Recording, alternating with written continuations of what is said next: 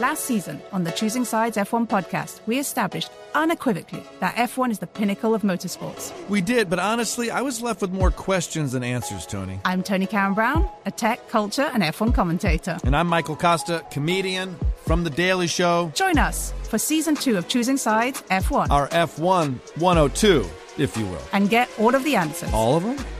Listen to Choosing Sides F1 on the iHeartRadio app, Apple Podcasts, or wherever you get your podcasts. I'm Davis Miller, host of the new podcast, The Tao of Muhammad Ali. I met Ali in 1988, and surprisingly, we became friends. His influence profoundly changed my perspective on the purpose of life itself. I'll tell you that story, and also stories of others touched by the champ. Listen to The Tao of Muhammad Ali on the iHeartRadio app, Apple Podcast, or wherever you get your podcast. I'm Julian Edelman from Games with Names, and we're on a search to find the greatest games of all time with the players and coaches who lived in them.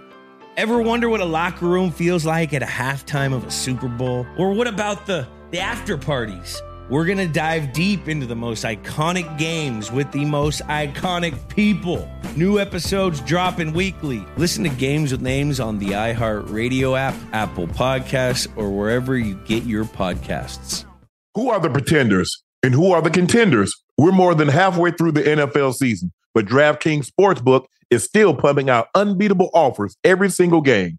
New customers can bet just $5 on anything and get $200 instantly in bonus bets. DraftKings isn't stopping there. All customers can take advantage of a sweetener offer every game day this October. Get in on all the football action with DraftKings Sportsbook, an official sports betting partner of the NFL. Download the app now and use code Shannon. New customers can bet just $5 on anything and get $200 instantly in bonus bets. Only DraftKings Sportsbook with code Shannon. The crown is yours. Gambling problem? Call 1-800-GAMBLER or visit www.1800gambler.net. In New York, call 877-8-HOPE-NY or text HOPE-NY to 467-369. In Connecticut, help is available for problem gambling. Call 888-789-7777 or visit ccpg.org. Please play responsibly on behalf of Boot Hill Casino and Resort in Kansas. Licensee partner Golden Nugget Lake Charles in Louisiana. 21 plus age varies by jurisdiction. Void in Ontario. Bonus bets expire 168 hours after issuance.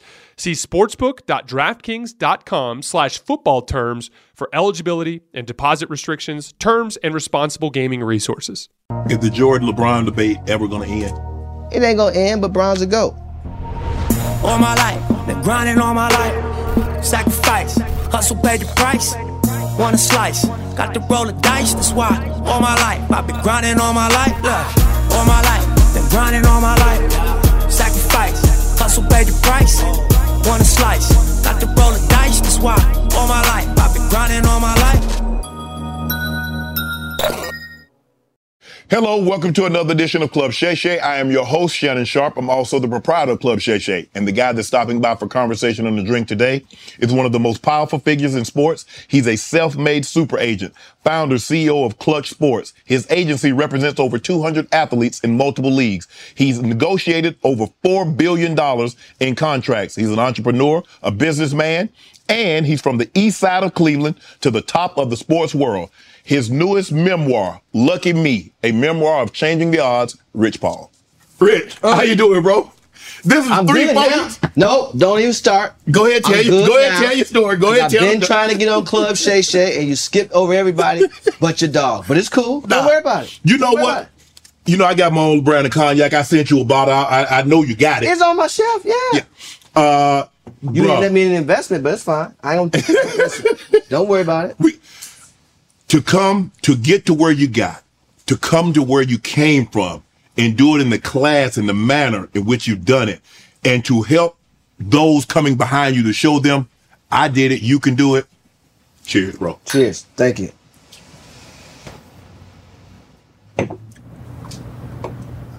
Let's start with the book. Mm-hmm. Lucky Me, a memoir of changing the odds. Why was it important for you to write this book? I think it's important because we need as many positive examples positive examples as we can today. Right. And oftentimes it doesn't have to come in a figure. It can come in a storyline, a shared experience. And so this book is Lucky Me, but it's really about us. This is a gift from me to you in terms of whether you're youth or you came from a certain community. I think everyone aligns with it. The people that has been reaching out and the comments that I've been getting from all people. Right. I was in the gym this morning. A man came up to me, he had to be 70 years old. And he just was, he was just floored by the story. And he was just like, man, just more blessings to you. I think that impact is really helpful, right? And for me, I didn't know how much I actually needed to write the book. I was withholding that trauma that I went through for all those years, and I didn't find out that I needed to release that until I was writing the book. Right. And so for me, it's not necessarily about sales, etc. If I can help one person change the perspective that I started here, I'm going through this right now, but I see an example of somebody who also went through some of the same things, and I don't have to finish here. I don't have to give up hope on my life. I don't have to give up hope on an opportunity that lies ahead. I can take little bits and things of what I do have, not so much focus on what I don't have, but let me focus on what I do have and make the best of that. Just to get to the next step in life is what I deemed important today. And so I'm ecstatic for you to get through it all. I know you touched on some of it, but it was, I haven't been able to get through the whole book, bits and pieces, obviously, because it's just such an emotional roller coaster for me. But as we were writing it and as I was, just going telling it, I did the audio book, which was extremely emotional. And at the end, I'm not going to spoil it for you, but at the end, I do something for my mother. Right. And it's tough. In the book, you mentioned that your dad owned a corner store, convenience store. Yeah. You worked in the store. So by that stretch of the imagination, you kind of ghetto rich. I mean, you got a little convenience store, Well, we felt like that, but that wasn't the truth. Okay. Because you got to remember, so the store was my Savannah State. Okay. Okay. That's where I got my curriculum. That's where it was at. Right. But I also I learned math. I learned customer service. I learned marketing. But the most important thing I learned was people. Right. Because there's all walks of life coming into that store. And throughout the course of their day, their energy is different. So you had to be able to balance certain things. I had to learn this at a very young age. Everybody's not happy. Everybody's not sad. Somebody had a bad day. Yeah, and their problem became your problem. Right. I had to watch my father navigate his way through this to make margins on Boston baked beans and cigarettes and beer and wine. Those aren't big margins. You understand what I'm saying? But yet and still, his approach to opening that store every morning, how he treated people, whether you had $1 or $100, was important. And he explained to me, and there's a chapter in his book where we talk about just having the empathy for others, where he taught me that this is your family. This is these customers, these consumers. It's important to take care of them, right? And to treat them a certain way. And it really affected my life and really shaped me, right? Because I would learn stuff from a textbook, but my education came from that store. Right. I think the thing is, Rich, is that empathy. I think empathy is being able to divorce your ego, set aside your ego, and see yourself as someone else. And I think when people with like circumstances, it's easier to have empathy because your dad saw himself. He's like, I ain't really rich. So he saw himself as some of these poor, less fortunate, less having than others. And so he could empathize. So was he that type of store owner that, hey, Mr. Paul, how you doing today? Hey, Savannah, hey, Ricky, hey, Johnny. Miss Sharp sent you down there, little Shannon. Yeah. You don't got a dime in your pocket, but you need bread. Right. You need soap. Right. You need toilet paper. Well, Miss Sharp sent you. That's all he needed to know. Miss Sharp sent, because she'd already called before you got there. Right.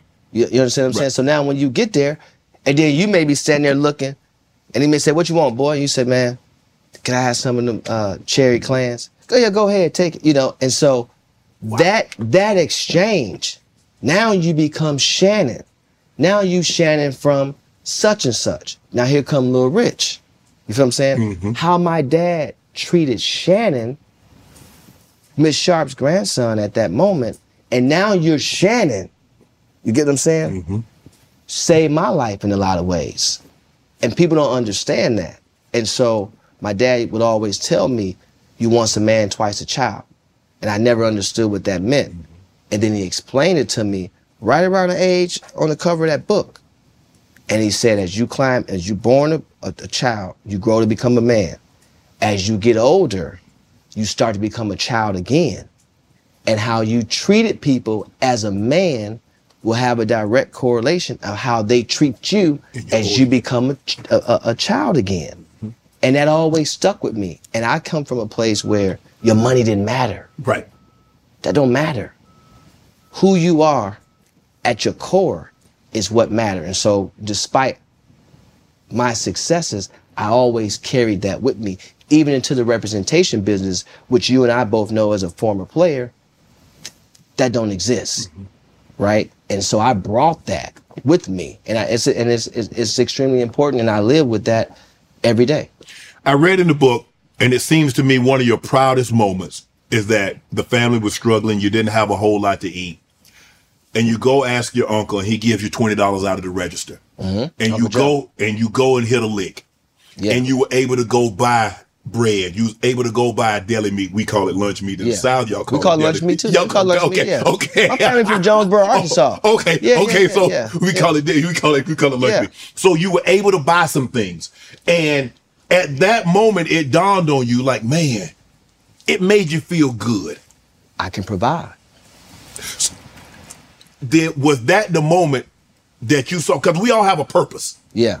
Same thing happened to me. When I would get paid, you'd give my grandmother $10 or the $40 that I made. It wasn't much, but it helped buy something. Absolutely. From that moment on, I've been a provider my entire life. My job is to provide for my family. Yeah. Was that the moment that you said, you know what? Rich Paul is a provider. Yeah, because me, my brother, and sister, I got two older sisters and an older brother. Right. I'm the youngest. But my older sister, Brandy, and my older brother, Miko, we lived together. Right. So my mom wasn't there. Okay. My dad had his family. And so there was plenty of times where it was no one there. So we had to do things as a collective. How much older are they than you? My brother's 3 years older, my sister 5 years older. Okay. But 7 and 12, and that's a big jump. Yeah, in terms of responsibility. Yes. Right? Yes. And so I watched my sister babysit other people's kids and then, take her money, and I would go to the mall with her. That's how I learned fashion. My sister taught me about clothes. She made that bug bite me for clothes and all that. And then I watched my brother do what he had to do. And so I had to play my part. And so when I was able to do so, like you're saying, whether it was that, whether it was shooting jump shots and not having no money and had to make it to win and going to get the, I used to buy the juice, the lunch meat, because my mother taught us how to do this, couple pound of lunch meat, the juice, and then we would get the bread or whatnot. You said you're going through the juice too quick, so I had to get Kool-Aid. Exactly. I had to get the Kool-Aid because it was going too fast. We had to stretch it, and so, but when I felt, like you said, I felt good as a young kid. And I went to a school called Upson in Euclid, Ohio. Okay. I'm in the 4th grade. And I remember this adding to the calls in the 4th grade. And I didn't have nobody to say to you, you better be going to school. It was a decision that I had to make, that I wanted to make at a very young age, and so did my siblings. But there was also times where I used to walk the parking lot. It was a place called the Americana. My dad had we called it the Honeycomb Hideout. He had a little honeycomb hideout that we had to take over, right? Because we had nowhere to go. But I would walk and pick up a quarter here, a dime here, and there was a little bar next to another apartment complex called the Horizon House back then. It was a little bar and grill, and they would have these cheeseburgers. And as a kid, you can go in there before a certain time and order from the grill. And and that's how I would eat some days, And so all those things, though, shape me. I don't look at that as a negative thing. And it was a struggle, but I didn't know it as much, right? Because I didn't know anything per se different. And because everybody around you was probably going through the same thing, you didn't think you were any different because everybody else was struggling too. Because you know what separates you at that point? You could be struggling and have a new pair of shoes on. Yeah. Right? Yeah. And it elevated you. So those things, I always had the things, right? But what I didn't have is that family infrastructure, that consistency in the household. I didn't have that. But what I was able to control, I controlled. Just because I didn't have X didn't mean I was going to sit in class and be a dummy. I wasn't going to follow the class clowns. I wasn't going to do abacadabra on my tests just because. I wanted to be in school. I didn't want to miss school. And that showed a lot about me as a person. The things didn't make me. That was, because I can makeshift. My sister taught me how to makeshift things where you can go to TJ Maxx and get a Ralph Lauren. It may be a little defective. And wear it just the same. And so I learned those little things to feel good. Because, when you don't have much, especially back then, the littlest things elevated you, make the biggest difference, right? And so that was important to me. But I also knew then the responsibility of right from wrong at that point. And that's what I was about to get to. You said, okay, I'm a hustler. I roll dice, trying to hit a lick, shoot pool, I can shoot jumpers, horseshoe, play casino, race, whatever you wanted to do, bet. You didn't want to do it, but you didn't go. A lot of times kids like, well, I didn't really have a choice, so I had to go this route. You never. Not then. When I made those choices, I understood because I had the influence in front of me. Mm-hmm. So I sat on the porch until it was when I jumped off the porch, it was because of survival. Because, when you have an entrepreneurial spirit in the hood, what's your options? Right. What's your real opportunity? Right? The lady who took that picture, we called her Picture Lady. That was her hustle. She would have a Polaroid and she would come on the block and she turned our best outfits into pictures. Mm-hmm. That was art. She could have been Dina Lawson. That was art. She could have been, that could have been Instagram. But nobody recognized what she was doing and recognized the business of it and say to her, you ever thought about this? And let me invest in that. Everybody on the right of me had a hustle. Everybody on the left of me had a hustle. The person in front of me had a hustle, and the person in back of me had a hustle. There's no careers. There's no great job.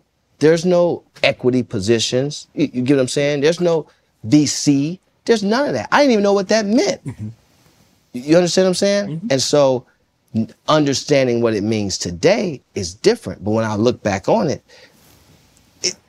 the only difference between me or someone like me and anybody else in the world that has been an innovator, a genius, created something and built it and grew it, they had the opportunity, the option, and someone willing to support.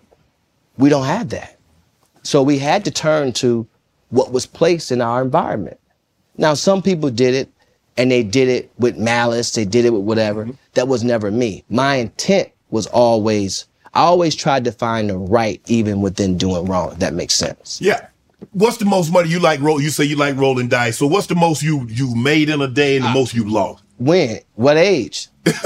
Cause see, you gotta understand. So what age did you start rolling dice? About 7 or 8. Okay. See, my dad taught me, the reason why my dad taught me he taught me and my siblings how to gamble, shoot dice and play cards. It wasn't from a gambling perspective. It was from a survival perspective because he said to us, these are the tools. These were his exact words. These are the tools that would allow you to get from here to here. If you get laid off on this job, to get to the next job, you're going to need some time. to get by, here's some things you can do to get by. I turned it into my job, because I got infatuated with it, and so. Because it's quick, easy money. Because every role, money's moving. And that's the thing. And so my dad would take me to the family reunion, and once the drinks. You hitting the cousins and the uncles up? Oh, come on, Rich. Oh, I beat grandma out the money. It don't matter. Oh, come on, Rich, for real. You beat Granny. You took Granny money. Granny take the money out the bosom. She ain't got like $5. I beat your grandma out the money, my grandma out the money. Whoever got the money, I want it. I'm beating them out the money. You ain't have to worry about that. Because that's what it was. Right. When you start gambling, there is no age limit. No. If you got money, you in play. You in the game. You in play. Yeah. As soon as you put that money, and ain't no, I didn't mean to do that. Because, and when we was back in the day, we used to catch the dollar. Oh, yeah. We had to cut that out. Yeah. Because somebody doing this. They catch it 15 times a year. You seen what I did? I did like this. Man, what you what you talking about? So that's universal, man. They be on some bullshit. So when I was young, we totally cut catching out. Okay. There's no more catching. Right. Now, that does a number of things. Yeah, it opens the game up, it speeds it up. But then you got the slicksters coming in. Right. So now you got to match that slickness. So now it was it's a free for all. So we had spots, right? And so the best way for me to equate it, DuPont was like Madison Square Garden or the Staples Center. Mm-hmm. That's where everybody was. Those was the big game. That was the big game. The average row in that game was probably about $1,000 a row. Wow. And it's the who's who, everywhere. So as a young kid, being allowed to be in that game, that's like a rookie starting. It's like a rookie making an all-NBA team. But Rich, when that kind of money is involved, people got them things on them. They got them switches. Well, they ain't had that back then. But that was necessary. But that. Money does things to people, especially if I lose a big hand. Yeah, but I'm gonna tell you something about these specific areas. And every now and then you had issues, but not like it would be today. Okay. There was a lot more respect. Right. But back then it was just different because, again, when I talk about the who's who, there ain't even no conversation. That's no go. Period. Mm-hmm. You knew that.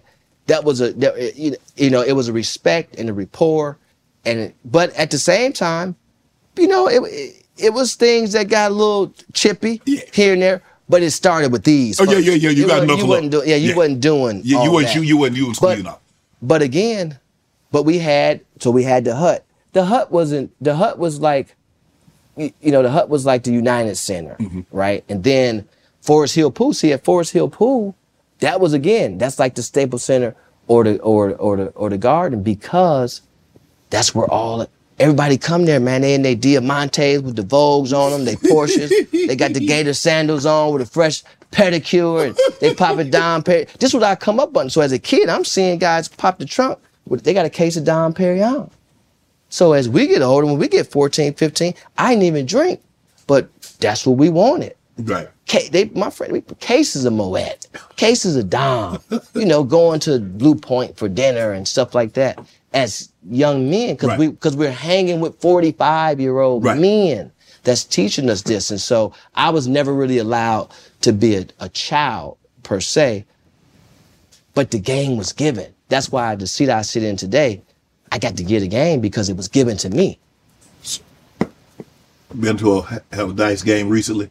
No. You don't have dice game because some players like to play cards and with their buddies. Yeah. Now you can't have outside because they're gonna try to sleep. They're gonna bring the crooked dice up into the loaded dice that roll the 10 or 4 all day. I would love to in an environment because you like to be in the barbershop. You like to be we just love that part of it. But it's just too dangerous. It's too dangerous. I won't do it today. But amongst friends, if they would, but now all my friends, they need their back. Yeah.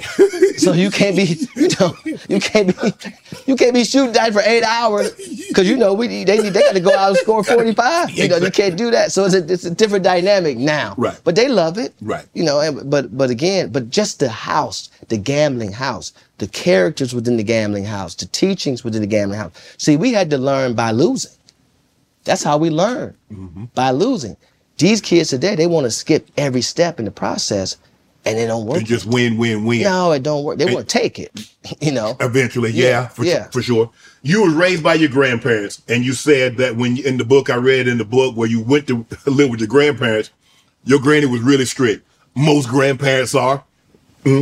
Detailed. And you were like, was kind of like, damn. What was the first time I ever had my own room? When I moved with my grandma, Johnny Mae, it was the first time I ever had my own room. Right. And I'm looking around, I can't believe it. But it's me, it's Johnny, my grandma Johnny Mae, my grandma Campbell, my Uncle Charlie. Now, these are on my father's side. My great-grandmother, all she ate was Wrigley's gum. So when I would come home from my dad's store, she ate spearmint, not Big Red because it was too hot. Right. Spearmint, double mint, and juicy fruit. Because there wasn't no Winter Fresh then yet. Yeah. And my grandma Paul, the only thing she ate was peanut M&Ms. My Uncle Charlie went to see his girlfriend one day out the week. He leave at 10 o'clock on Tuesday. He come back at 11 o'clock on Wednesday. He wear a white shirt, hat, Stacey Adams. You could eat off his car. It was so clean, but he was so detailed.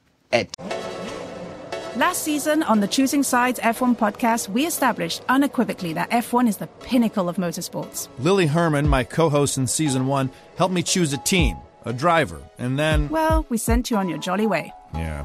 I'm Tony Karen Brown, a tech, culture, and F1 commentator. I'm Michael Costa, comedian, Daily Show correspondent. And we're back with Season 2 because, as it turns out, F1's newest fan is still a little...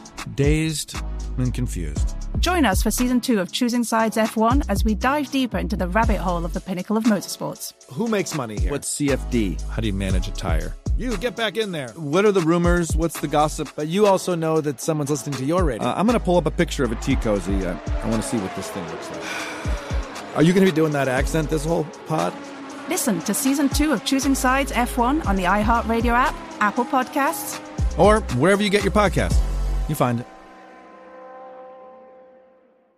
I'm Julian Edelman from Games with Names, and we're on a search to find the greatest games of all time. I'm talking Hall of Famers, MVPs, gold medalists. I absolutely hate the Colts, bro. This game, I swear, led to the Deflategate. Hey, guys, this ball's a little flat. Ever wonder what a locker room feels like at a halftime of a Super Bowl? Julian walking around, I'm pretty sure he had his shirt off for reasons I'm not sure. He was saying, gotta believe. Oh, you gotta believe. From 18-1 with Eli. Are you calling Bill just a cheater? Is that what you're saying right now? He's looking for an advantage. The 2004 ALCS with Big Papi. The Red Sox in 2004 bounced back after 3-0 in a winner chicken dinner. The immaculate reception with Terry Bradshaw. Fired the ball. I hear the roar of the crowd. I never thought he caught the ball, but he did. We're going to dive deep into the most iconic games with the most iconic people. New episodes dropping weekly. Listen to Games with Names on the iHeartRadio app, Apple Podcasts, or wherever you get your podcasts. I'm Davis Miller, host of the new podcast, The Tao of Muhammad Ali. I met Ali back in 1988, and to my great surprise, we became friends. His influence profoundly changed my perspective on family, spirituality, and on the purpose of life itself. I'll tell you that story and also stories of others touched by the champ, including people such as Reverend Al Sharpton and James Buster Douglas. We'll even hear from Muhammad's daughter, Rashida. Well, my dad he was Peter Pan. Like, he never really grew up. He was very mature when it came down to social issues. He was very in tune. He felt a responsibility to be able to share his connection to millions of people who were in need. In each of these stories, we share lessons that have meant a great deal to me and that I hope will be meaningful to you. Listen to The Tao of Muhammad Ali on the iHeartRadio app, Apple Podcast, or wherever you get your podcast. 10 o'clock, don't matter what the game. If the game could be in overtime, when that clock strikes 10 o'clock, if you sitting outside my house, you can see him going up the stairs to get into bed. So I know I don't use an alarm clock right now to this day because my grandmother get up every day at 3:30 in the morning. Bathe, her mom, Then she'd go downstairs and, do what she needed to do. She washing and she cooking at the same time.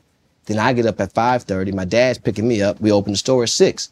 That was my routine every morning. Wow. You said your mom struggled with addiction when you were a child.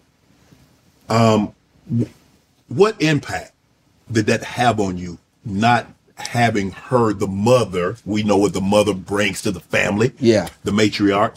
What did that do to a young Rich?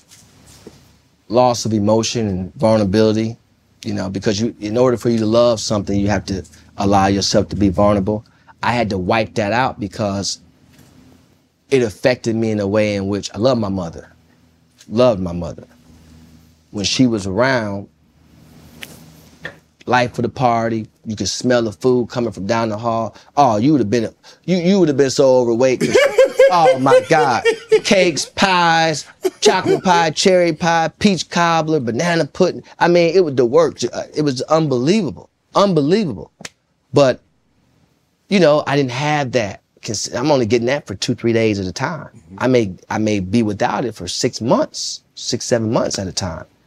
And I just had to understand, and the way my dad put it to me, it was a sickness. So I had to just understand it and move on. But it was tough, because parent-teacher conference, I look in the stands, I'm at my games, homecoming, whatever the case may be. She ain't there, but I was always in somebody else's car with their parents or at somebody else's house with their parents, holidays and things like that. It was always that. And so it could break you, but it didn't break me. Mentally, I was able to overcome it, and you would never know. You would never know what I was without. What you were dealing with. Oh, you would never know that because I didn't wear it on my jacket. You said earlier that some of the things that when you started writing this book, you didn't realize how much trauma you had endured. And as you started to write, it became very emotional. And in the audio books, really started. Was this the main reason why? Yeah. Because, you reliving those moments. You get extremely emotional. I lost both of my parents at such a young age, 19 and 36. Lost my mom at 36, lost my dad at 19. And, just reliving those moments, man, it's tough. And I know what kids go through today because my dad wasn't present, but he was present, right? He didn't live with me, but he was present. Mm-hmm. My mother wasn't there, but I had so much respect for her that the time I did get to spend with her, I spent it. It was never a place I never came from a place of anger. Yeah. I never came from a place of disrespect. And by the way, even if I wanted to come from a place of disrespect, my mother could throw down. So she ain't going for that anyway. You're going to get your lip flat for sure. So, but I never even came like that. You understand what I'm saying? And so, but when I was writing the book, and especially when I was doing the audio book, when I got to the end where I write this message to my mom, it really choked me. You only get one mom, man. That's it. You get one mother. And I try to explain that to my clients today. The way our industry is today, sometimes it becomes a joust amongst families. And it's very important for everyone within the family to have perspective and to have clarity. The agent, for many years, had a black cloud over that title. That was considered somebody that was shady or somebody that it was a gray area there. I wanted to change that. The fortunate thing is I have been able to change it somewhat. The unfortunate thing has been, and we talked about it, is that you still wake up every day. I can't change the color of my skin. And as tough as it is with the industry, we make it even tougher on ourselves because there's still a competition. And don't get me wrong, when you going out and recruiting clients, yeah, you're competitive. So, but But you're not speaking ill. You're not speaking negatively on someone. And that's the thing. The best man win, woman win the job. Yes. So I'm not gonna say, oh, this person is this, that person is that, to try to conjure up so the athlete feels some type of way. Yeah. This is what I can provide. this is what I believe. I'm the best man for the job, my agency, and I think we can do the best job for you moving forward. And that's the point I was making when we talked about it when we did First Take. The point I was making was, of course, I didn't expect white agents to try to help me. That wasn't even an expectation. Right. But coming from where I came from, the game was given by the older guys. Right. Whether you decided to digest it or not was on you. But I can't sit here and say that my coattail wasn't pulled to certain things to help me get through the day, get through the month, get through the year of survival. So that's all I know. I got to give that back. When I started, that wasn't the case. And I seen people online like, oh, well, you didn't say that. I'm like, you're missing the point. Right. Did you reach out? Did you, I mean, I don't need to call any names, but did you reach out to any agent? When I first started the business, I talked to everybody because I wanted to understand why are things the way they are. And what I came to understand is ain't no different in the block. Every man for themselves. That has been placed upon us from a thought process. But what happens is when you create that psychology, it stunts the growth, it stunts the communication habits, it stunts. I should have came up under something that was already built. Right, that's normally how it happens. Agencies, they normally come up in a big agency and then they branch out on their own.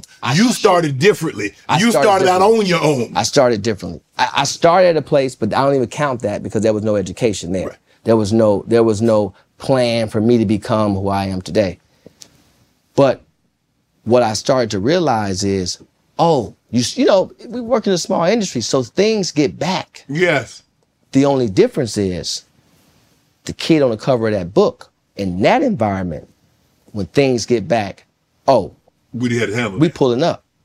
You get what I'm saying? In this industry, when someone goes and speaks about you in a very derogatory way for 2 hours, ain't that much to say. Now, the business is the business. Competition is in all business. But when you make it personal, that's a different dynamic. Mm-hmm. Like Prime said, you made it personal. Right. But we couldn't do that. It's not in me. I couldn't be trying to talk to a girl and mention Shannon. That's no go where I'm from. We don't do that. And so, but I'm in this game where I left a game that was being played with no rules and no refs, but you understand that. Yes. But in the corporate setting, it really ain't there's rules, but the refs are assigned to the establishment in a lot of cases. I had to learn that. I had to learn narratives. I had to learn how media works. I had to learn all these things. And I also had to learn that the smiles is not really the smiles. But I was used to that because I came from that. Mm-hmm. So I was prepared thoroughly for the position I'm in today. It's just that it's hard for me to respect it. That's all.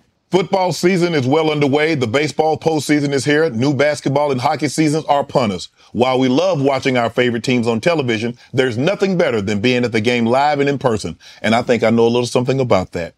The best way to get tickets to any of these games is on Game Time, the fastest growing ticket app in the U.S.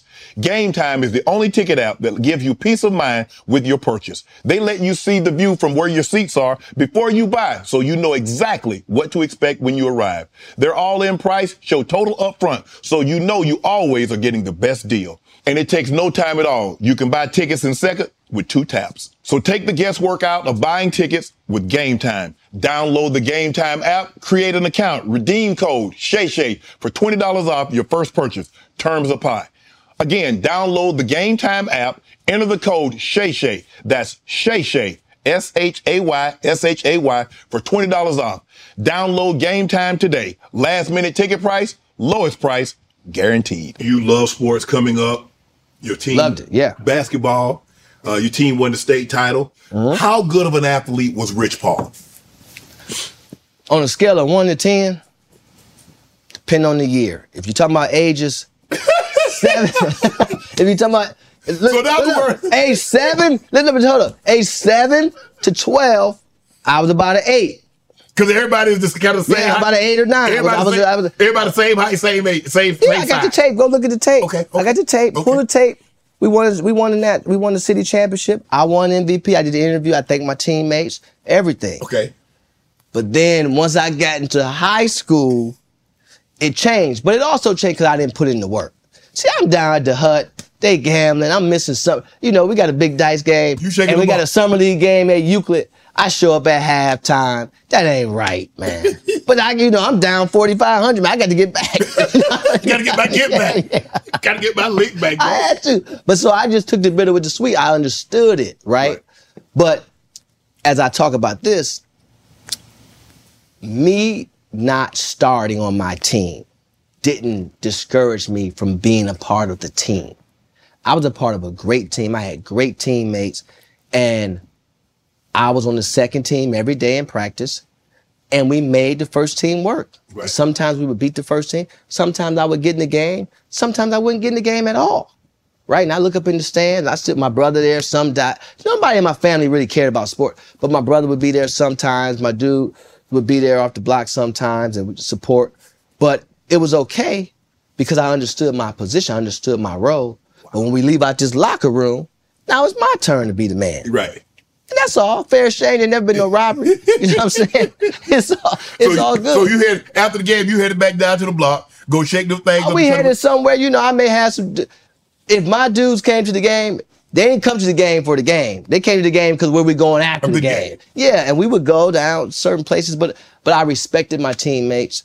And I enjoyed it. I played against Mike Gansey, who's he's GM of the Cavs now. Okay. A lot of guys. We played against Steve Logan, Sam Clancy. A lot of guys that was top guys. Mm-hmm. We loved it. We loved the game. We played Sam Clancy. He played football, right? His dad. Okay. His son played for USC. Okay. They all played for a team called St. Edwards. I went to Cleveland Benedictine. Okay. But Glenville was my neighborhood high school. Okay. That was pretty Ted good. Ginn Jr. Yeah. But on the basketball side was pretty good. We played with St. Vincent St. Mary every year. We had a big time schedule. And I'm really close with a family in Columbus, the Scheidenstein family in Columbus, and I won the last state championship in St. John's and the first state championship in the shot on Ohio State's campus. Mm-hmm. And so when you plan in it, you don't know, and then you meet the family whose name is on the arena. All these things, just how life takes you. But I was a pretty good athlete. I will say this, and laugh if you want to. I'm one of the best shooters, though, even still to this day. And I'd take my chance. If I was in the 1 or 450, I'd be at the top. It's guys like me, Steph, Clay. Clay who? Thompson. Who else is gonna be? Dame. Steph. This man talk about he shoot like Dame. If you just talking shooting, this is the class I'm in. Y'all going down to the gun range? That kind of shooting? No, you talking about basketball into a rim? Trey, Darius Garland. I'm just talking about guys in the league right now that shoot the three really well. I would be amongst. Oh no, I'm saying you. I would be amongst the. We was having a good old interview. I mean, it was going well. The story that you was telling, because it's very similar to mine. I'm just saying, but I'm talking about in terms of. I didn't say dribbling, playing. I said shooting. That's all I said. The mere fact that you put in yourself, Rich.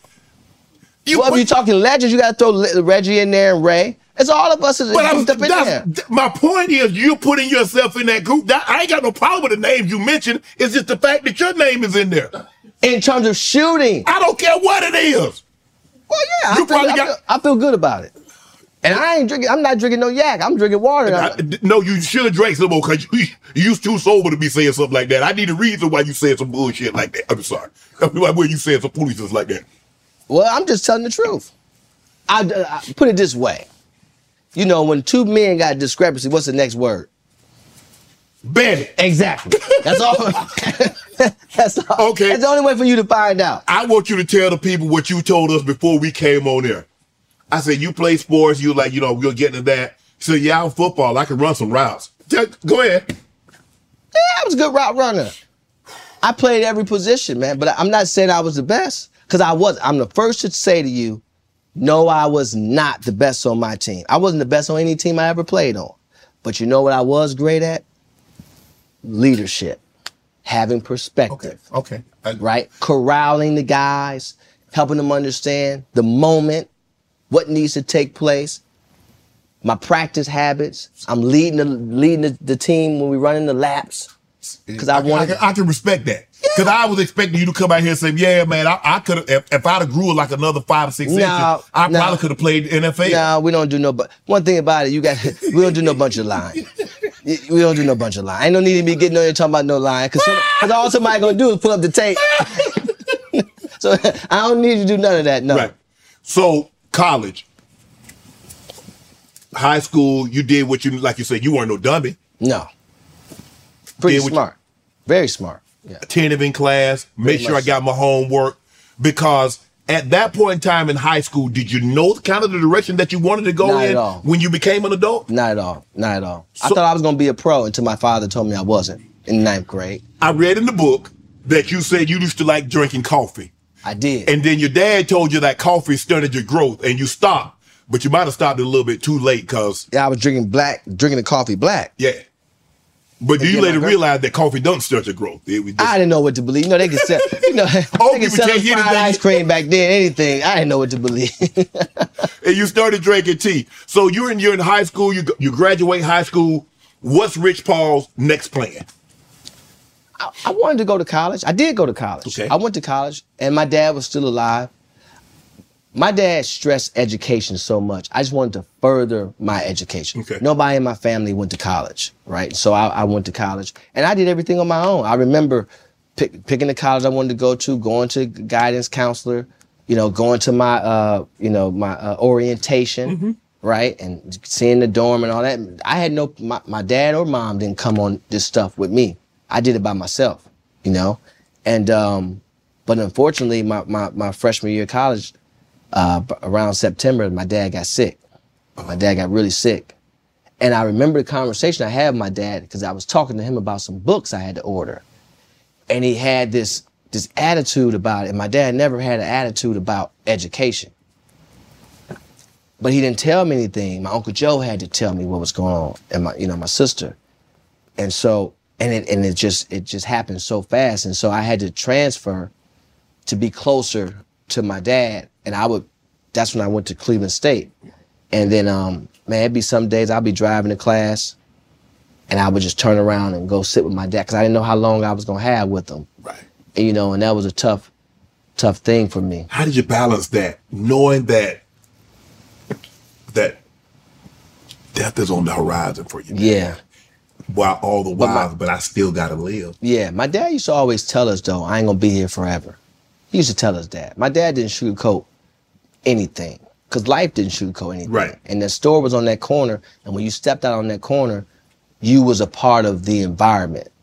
And so at that time, anything could happen. Right. And so that's how he prepared us. And so it was tough, though. It was tough, but I got through it. But it was tough. But I'm glad I did spend those days. And some days I would just go and just sit next to his bedside, You say, I read where you said that the streets was your Morehouse, was your Harvard. That the knowledge that you got to deal with people in business on a corporate level, on a higher side now, all that information you didn't get from books. You didn't get from a college. You got it from the streets and dealing with people in the streets, dealing with people in your dad's convenience store. Yes. Yeah. Because to me, and that's why when they brought up the Rich Paul rule, I didn't think that made any sense, especially working in the business that we work in. We're in the service industry. You don't learn how to service people from a textbook. You learn that through experience. Right. And when I was out there, that was my experience at my dad's store, dealing with people, seeing the pitfalls and challenges. And I realized something. You can learn so much from someone telling you their failures. Because everybody want to know what should they be doing. Successful. Right. But you also should want to know what you shouldn't be doing. It's so much in to learn from what not to do. And so that's how we learn. We had to learn the silhouettes of people. We had to learn cars. We had to learn how to just diffuse situations. Like I talk about my friend Cactus in the book. And it was a situation. This is my friend. He lived on the next street, Edmonton, Woodside. And I told the story not because today, currently he's incarcerated, but when he get out, not because we won't be friends, because we were friends. But as a young black man, you don't always understand how to communicate, right? You don't want to be judged because you always are being what? Judged. And so what that does is it causes you to act, even despite you not wanting to act a certain way. So I tell this story about what took place with us. And I had to understand the position that he was in, and I had to pivot. So therefore, he wouldn't be in a position where he had to act even on something he probably would have regretted down the road. Right. And so that's all the reason I told that, because it's the same way today. Everybody's committing things, an act, because they don't want to be judged, or they don't know how to communicate something to someone else. And so, a 2-minute decision costs them 20 years of their life. Right. And it's too much of that. How did you decide to go into the line of work that you're currently in? It was organic. I love sports. I love fashion. I love people. I played the game. I watched every game. I played every sport, did taekwondo, box, gymnastics, football, baseball, basketball.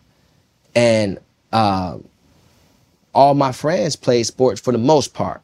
And then I had another half that, we was kind of split down the middle. And so as I was getting into the jersey business, I'm selling the jerseys, again, it's just sports and culture is all the same. It's like it intersects. And I never planned on being an agent, but I always had this ability to connect with people. I knew the game. I know the game. I could talk football. I could talk basketball. I could talk baseball, right? And so as I started to see what representation looked like, I started to understand that it was, in a lot of ways, it was surface deep.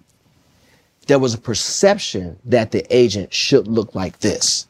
And then from that perception, there was an opportunity given to others, right? And so now that game was started to be played. Your agent has to look like this. There was a narrative that he had to be a lawyer or whatnot. And then on the flip side, they have a relationship with the shoe company or whatever. And the shoe company understands the players coming in. They know what they have and what they don't have. They're giving that information to 1 or 2 or 3 individuals only. And then here they come. And because of the perception of them and how they looked, the families deemed them to be what? Educated, better positioned, smart, all these different things. And then when I got behind the walls, I'm like, well, that's fool's gold, because they don't know our culture for sure. So when I'm doing a shoe deal, if I have a signature athlete, there's some things that you need to know to better position that person. Mm-hmm. There's a reason why certain decisions was made for certain athletes, because that representation didn't know cool. Right? And didn't know culture. But we tend to skip over that and not value certain expertise because it's not packaged a certain way. See, this is packaged. When you look at the best brands in the world, their packaging matters, right? Our packaging automatically was discredited from day one. So now I had to work around that. Right. So started Clutch. You say, okay, I'm going to do this. I'm going to start my own company. Yeah. What was your thought process behind starting your own company? I was so motivated. I was in a position where, you could just feel when somebody trying to play you. And I wasn't that type of guy. I was never dependent of somebody. I was always, I know how to get on my own. Yeah. And so there wasn't no challenge for me to leave the agency I left. And I wasn't really like, they would tell you, oh, it was planned, or we positioned like that. That's all bullshit. No, it wasn't. It wasn't planned. I had an issue. The issue wasn't being resolved. And oftentimes when someone, quote unquote, feels like they... Last season on the Choosing Sides F1 podcast, we established unequivocally that F1 is the pinnacle of motorsports. Lily Herman, my co-host in Season 1, helped me choose a team, a driver, and then... Well, we sent you on your jolly way. Yeah, I'm Tony Karen Brown, a tech, culture, and F1 commentator. I'm Michael Costa, comedian, Daily Show correspondent. And we're back with Season 2 because, as it turns out, F1's newest fan is still a little... dazed and confused. Join us for Season 2 of Choosing Sides F1 as we dive deeper into the rabbit hole of the pinnacle of motorsports. Who makes money here? What's CFD? How do you manage a tire? You, get back in there. What are the rumors? What's the gossip? But you also know that someone's listening to your radio. I'm going to pull up a picture of a tea cozy. I want to see what this thing looks like. Are you going to be doing that accent this whole pod? Listen to Season 2 of Choosing Sides F1 on the iHeartRadio app, Apple Podcasts, or wherever you get your podcast. You find it.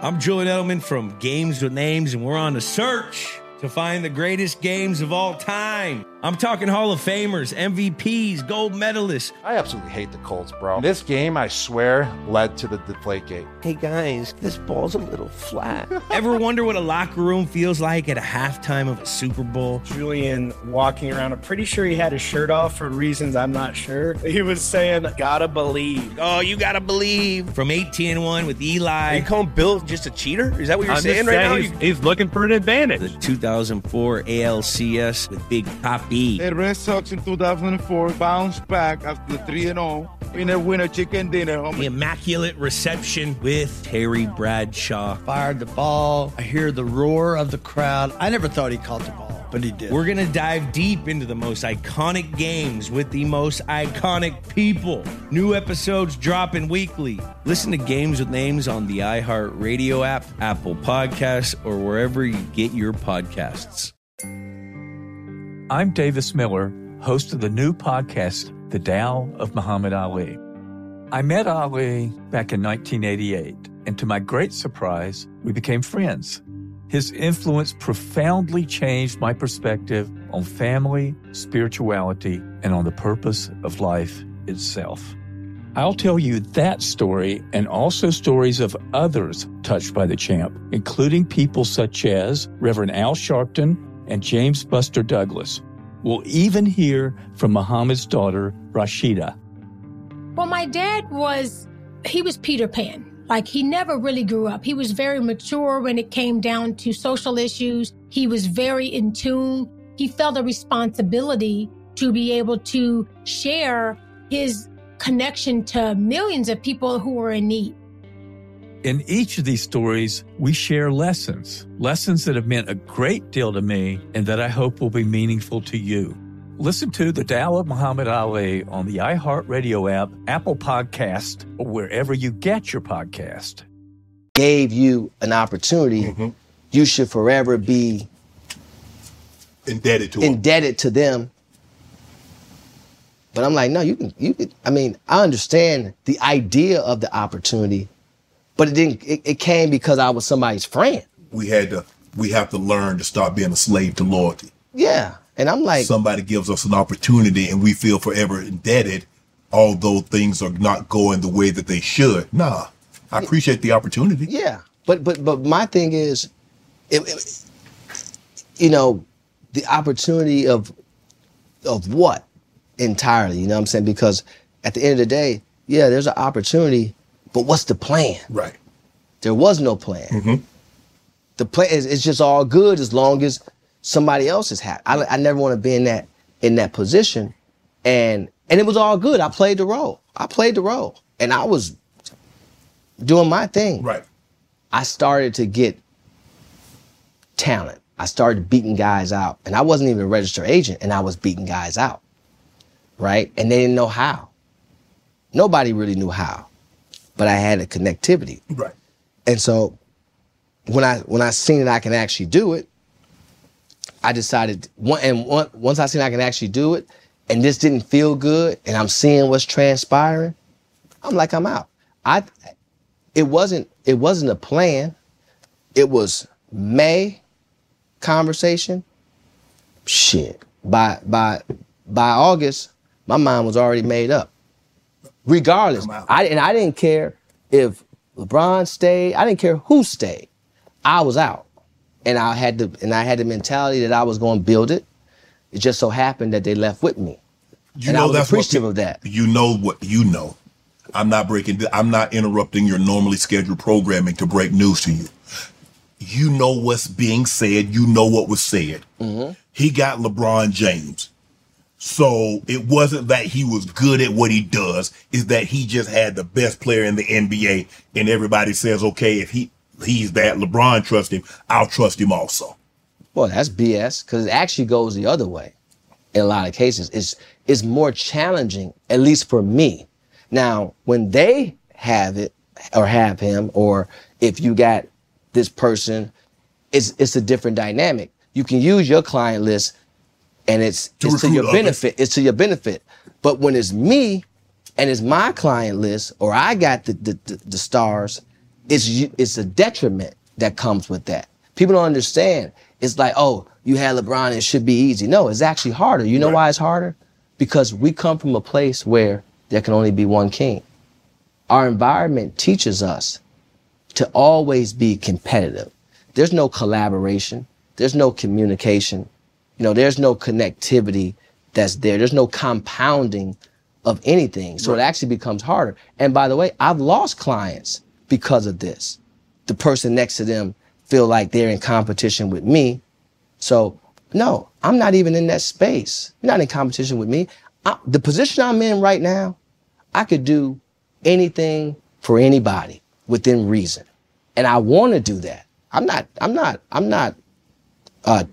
competing with other agents. I'm not competing with young up and coming people that have a guy that want to be positioned and empowered. I want to empower you, but they're putting out there, oh, well, Rich ain't going to do this. Rich ain't gonna. See for yourself. I don't need the peanut gallery. See for yourself. And if there's a conversation that makes sense, and if it makes business sense, then we can do business. But at the end of the day, it works for me. It works against you. It works against you in a lot of ways. Now, in some cases, it does work for you. Don't get me wrong. When you have the talent that we have at our company, you can't deny that. But yet and still, unfortunately, we have to break down the psychological barriers of, I come from it. Right. When I was young, selling candy and pop and beer and wine at my dad's store, some people chose not to patronize with us because in their mind, if I spend my money with Rich, then Lil Rich get the Jordans. And I don't have them. So God was already preparing me for this position I'm in now. So when I see it, it don't even bother me. When do you remember, did you know who LeBron was when you first met him? And what was your first impressions when you did meet him? Yeah, our high schools played against each other every year. Yeah. So myself and Maverick, we played against each other every year. It's mandatory. Football, basketball, baseball, our high schools played against each other every year. Bron wasn't yet Bron. They had won before, but he was on the cover of Sports Illustrated. But I know every kid. Right. I know every kid because I go to games, all that. And my impression was, he asked me a question about what I had on. My energy was nice enough, not because I was looking for something in return. And that's another thing. Our environment teaches us, if you give me something, I got to get something in return. Right. That's why we never build anything. That's why everyone wants to be the talent, because the talent brings forth fortune and fame. No one ever thinks about building, or no one ever thinks about playing a different role within the ecosystem, a physical therapist, analyst, GM, etc. There's a lot of roles to play within the ecosystem, but that's not the popular role to play. And that's why everybody can't be Shannon Sharpe. Mm-hmm. Just can't. Everybody ain't gonna wear that yellow jacket and go up in Canton. But my jacket could be it may not be yellow, but that's for the Hall of Fame. But I got a jacket on. Right. You understand what I'm saying? So that's always been my mentality. Why is it such a problem is that, Phil Knight, Jeff Bezos, you look at some of the greatest men in the world, wealthiest men in the world, women, have had someone believe in them. But it seems to be a problem that LeBron, I don't know, and you don't have to address this, I don't know if he invested money, but I know he invested an opportunity. Yeah, LeBron never gave me a dime. And that was the That's what they wanted to put out there. Right. But they didn't say that about Jeff Schwartz. They didn't say that about Arn Tellem. They didn't say that about Mark Bartelstein. They didn't say those things. Right. Right? What you think happened with them? What you think happened? You get what I'm saying? And I respect those guys. But that's not what's being said. Right. You get what I'm saying? When they have the top player, that player don't have to own a piece of their business for them to represent them. That player is representing them. They're represented by that player is represented by that person because that person is deemed to be capable of doing the job. Same for me. Right. I want to know this. After Dan Gilbert said what the hell he said, yeah, he wrote what he wrote. Yeah, said LeBron quit, put that thing up in the paper. Yeah. How in the hell did you convince LeBron to take his ass back to Cleveland? Legacy. It's about legacy, man. We come from a place where two brothers shoot at each other and sleep in the same bed. What we gonna set that for? You gonna put that over your legacy? When you first told LeBron, hey, Bron, check this out, bro. For your legacy, I think you ought to go back to Cleveland and win the title. What did LeBron say? What was his exact words to you? He was open-minded. He was open-minded, but he wasn't the first person I had a conversation. I had to have a conversation with, we were close. Yeah. So Savannah and Unglow and Mav and Randy, we talked about it. But again, when you talk about, this is my job. This is the role I play. So before you talked to Bron, you talked to Savannah, you talked to Glow, you talked to Mav. In addition to talking to LeBron, right. I talked to everybody. Right. How did Savannah feel?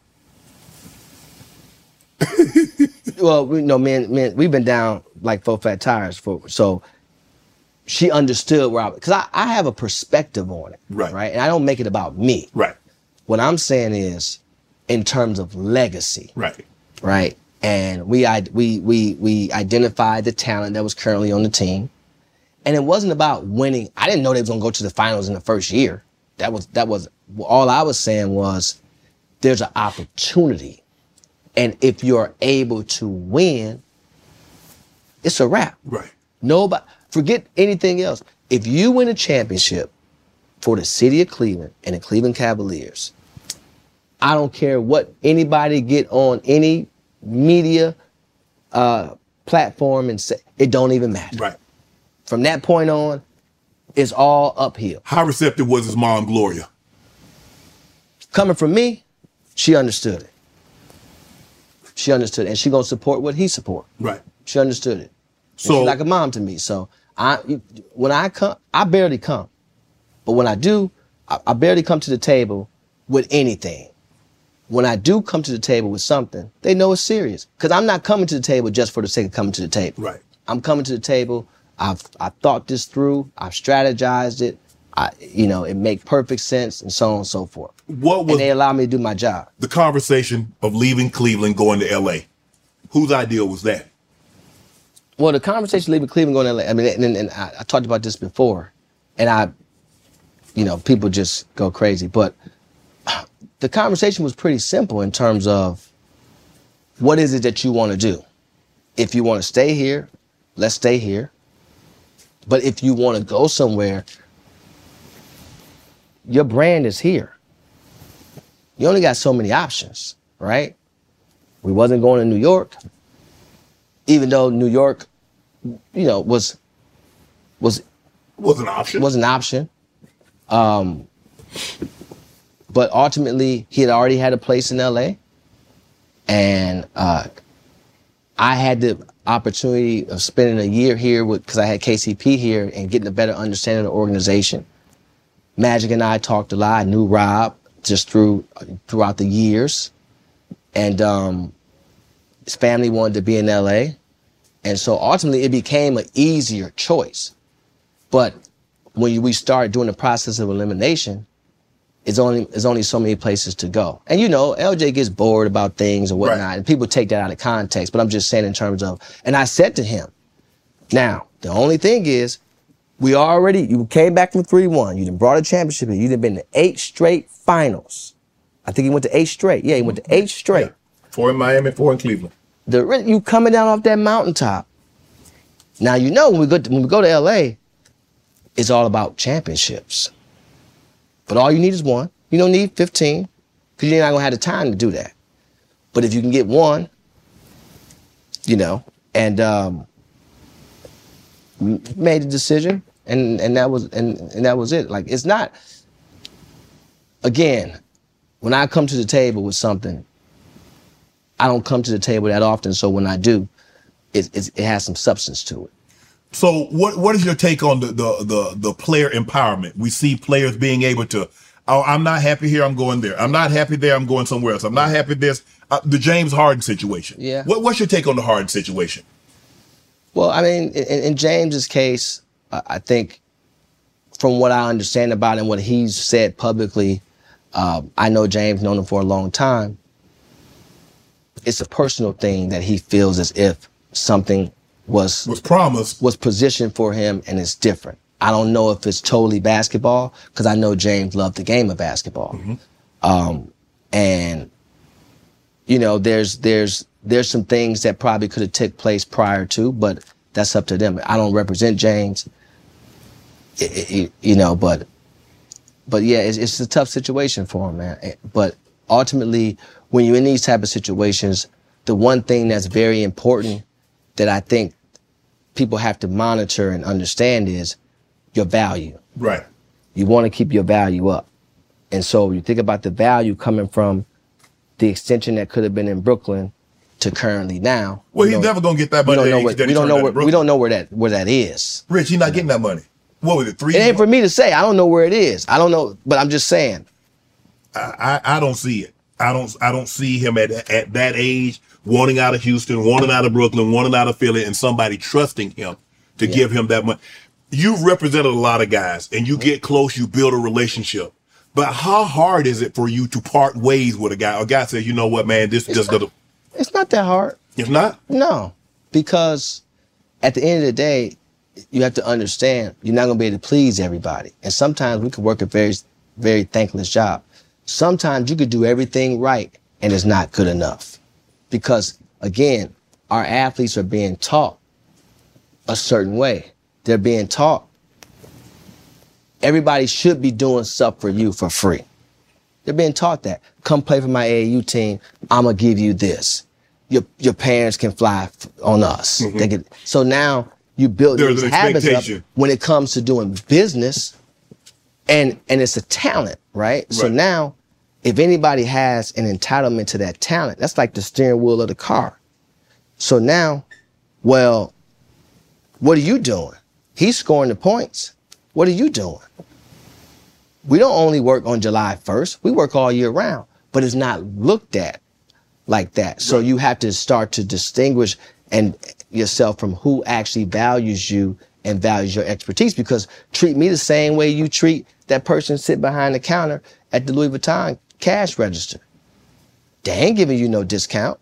You ain't coming to them. You throwing everything on, because it costs more and it's a thing, it's just stature thing. You want to show that you spent $200,000 at the store, right? But then when it comes to someone who your percentage, they want to cut your percentage in half. That don't make sense to me, right? But this is what's happening in the space, right?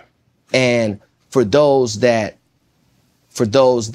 lead with that, because there's a lot of companies that lead with that, they do it playing on the ego that I'm so good that they want to work for less, right? Because I'm so good. But when you think about life, nothing else in life works like that. If you need heart surgery, you want a discount? You want the best. I'm just asking you. Hell no. You got Club Shay Shay, your production crew. Mm-hmm. You want to just get some guys off the street? No, hell no. But only in sports is where they can feed the ego so much that it causes you to have bad business practice. Now, people may say, oh, you're just saying that it's self-serving. No, it's in anything. Anything you do in life that's worthy, there's no shortcut to that, right? You go up in Hermes, you can't even buy nothing. By the way, you want to buy a bag. It don't matter how much money you got. You ain't no. This is my point. So that's what I'm saying. But when they can't get it there, they go and pay what? Double and triple. Yes. You get what I'm saying? They play over retail. So that's my thing is just about respect. I mean, I can't say what other people do and don't do. It's just, but for me, it's not that hard when if it's not working out, then it don't work out. I'm gonna get you out of here on this one, and you're the closest to the story, so you would know. What is with the vitriol of the older players towards LeBron? It seems like a lot of the old players don't want to give this younger generation the credit that they deserve. Yeah. But it seems like a lot of the ire is pointed at 23. Why do you think that is? It's really corny to me. Absolutely. And like I said, when you out there, you deal with certain things. It's layered, in my opinion. You gotta remember, when LeBron came in, a lot of guys were still in their prime, and all the attention turned to him. In 2000, all the attention, boom, $100 million contract, real $100 million, not that fluff that be going out today. I'm talking about $100 million contract. Never dribbled NBA basketball in the NBA. They ain't never seen nothing like that. Jay-Z sending a private jet when he's still in high school. We going up to New York every weekend, every other weekend, whatever, when you could, you know what I'm saying? All these things, they wasn't, and so quite naturally in the neighborhood, you develop what? An envy. It's much easier for you to be like, man, that's some cold, man, that's player. That's real player, man. I appreciate that. I'm proud of you.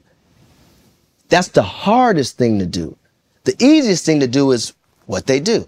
You have. And then now when you give that to a media platform, and now it's even trickling down to some of the younger players, they purposely don't say his name in things. Oh, I played this because of these people. But again, everybody didn't always have the Mamba mentality.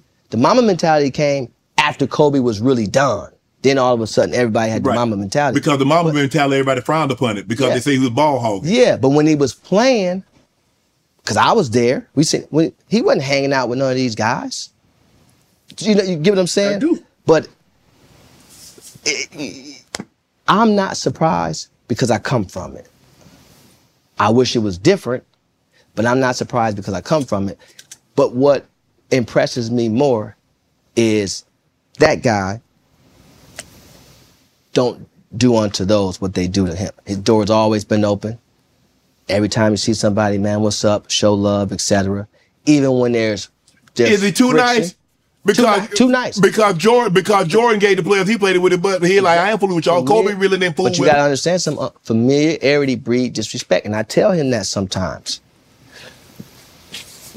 They can walk past somebody and don't even speak.